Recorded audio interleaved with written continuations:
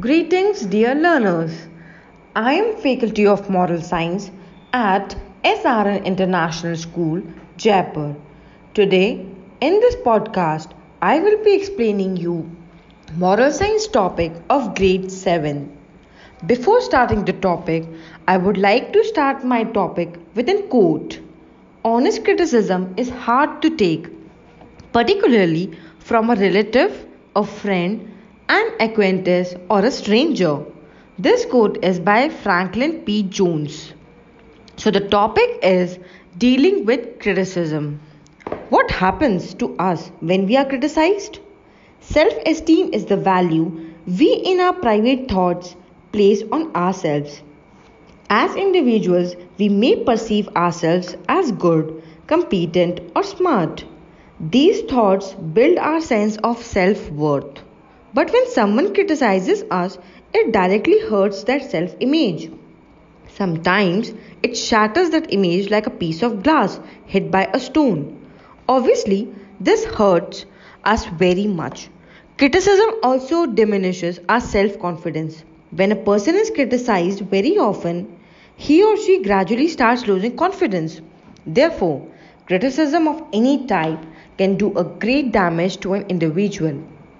It will not only hurt the individual emotionally but will negatively impact his or her performance. The other thing that happens to us on being criticized is that we also get angry and begin to hit back or become defensive. This spoils our relationship with others. Therefore, in a nutshell, criticism does the following: hurts our self respect, lowers our self confidence, makes us angry, makes us retaliate or hit back, spoils our relationship with others, negatively impacts our performance. Being criticized is a part of our life. We should understand this that almost everyone, regardless of age, profession, or status, is criticized by someone or the other. Film actors, successful industrialists, scholars, scientists, sportspersons, or politicians have also been criticized from time to time. Even something as beautiful as the moon has been often criticized for having a black mark. In our day to day living, there are several occasions when people do criticize each other. The criticism for individuals could come from friends, relatives, parents, or even teachers. It is part of our life. So we have to make an effort to deal with criticism effectively and to draw benefits from it. Just think about the situation. Let us say that you're not able to communicate properly, and if someone told you that you need to improve your spoken English, then he or she is wrong. It depends on how you take this. If you take this as a suggestion, then you can make efforts to improve your English language, which will actually help you. If you take it negatively, it will hurt you. But the thing is that why do people criticize others? Many times a person criticizes with a good intention and want the person to improve in their certain aspects. Usually, parents and teachers are well meaning and point out the shortcomings in their children so that they can improve and do better in life. Such criticism is called constructive criticism. Just imagine if nobody points out our shortcomings and everybody keeps showering the praises on us, then how we will learn to improve? Obviously, if nobody corrects us, we will keep making the same mistakes again and again. Everybody likes to be praised, but only flattery without any constructive criticism will make us complacent. It will make a person arrogant, and thus he or she may have misplaced ideas about his or her actual capabilities. Such praise will do more harm than any good.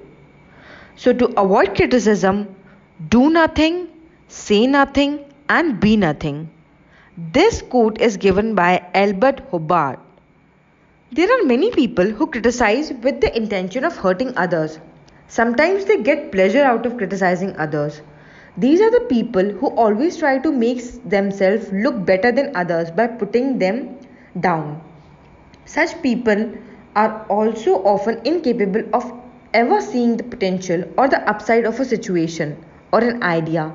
Therefore, constant criticizers have a habit of tearing everybody to pieces and never ending appreciating others. It is important to learn to guard ourselves from these constant criticizers. They often suffer from this feeling of inferiority. So, at the end, I would like to end the topic by telling you the story of a sensible boy. Arvind was a bright young boy. Through his hard work and efforts, he got admission in a very good college. At the academic front, he did very well, but when it came to the social front, he was not doing well at all. He noticed that his classmates were generally weary of him. He noticed that everyone was keeping distance from him. He did not realize that his habit of correcting people every time, even during casual conversation, put off people around him. And the way he corrected them often came across as putting them down. A girl in this class realized that Arvind was not aware of the fact that this habit of his is making him unpopular. So she talked to him. Initially, Arvind was defensive, but he gave it a thought and decided to correct himself. And gradually, he noticed that his classmates also started being more friendly and open towards him. So, no one can make you feel inferior without your consent. I hope you got the topic very well. Thank you. Stay safe and be happy always. Thank you.